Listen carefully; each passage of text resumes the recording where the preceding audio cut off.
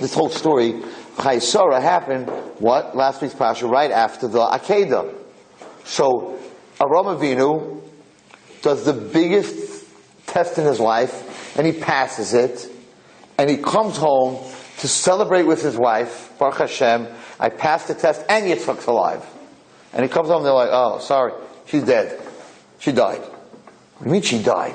Yeah, she heard what you were doing, she heard what happened. It says even on the way to Hebron, she wanted to go see where they were. She heard about the Akedah and she died. So everyone expected that Avraham Avinu would feel bad that he did the Akedah. He lost his wife, right? So that he would be very, very upset. So they all came to Levaya to see how upset Abraham's going to be, that because he did a mitzvah, his wife died, so he's going to cry a lot.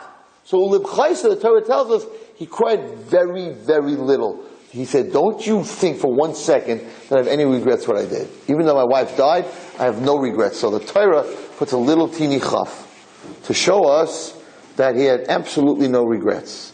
And sometimes it's very hard. Sometimes, you do the right thing, and you think 1 + 1 is going to equal 2, and it equals 9, or it doesn't equal anything.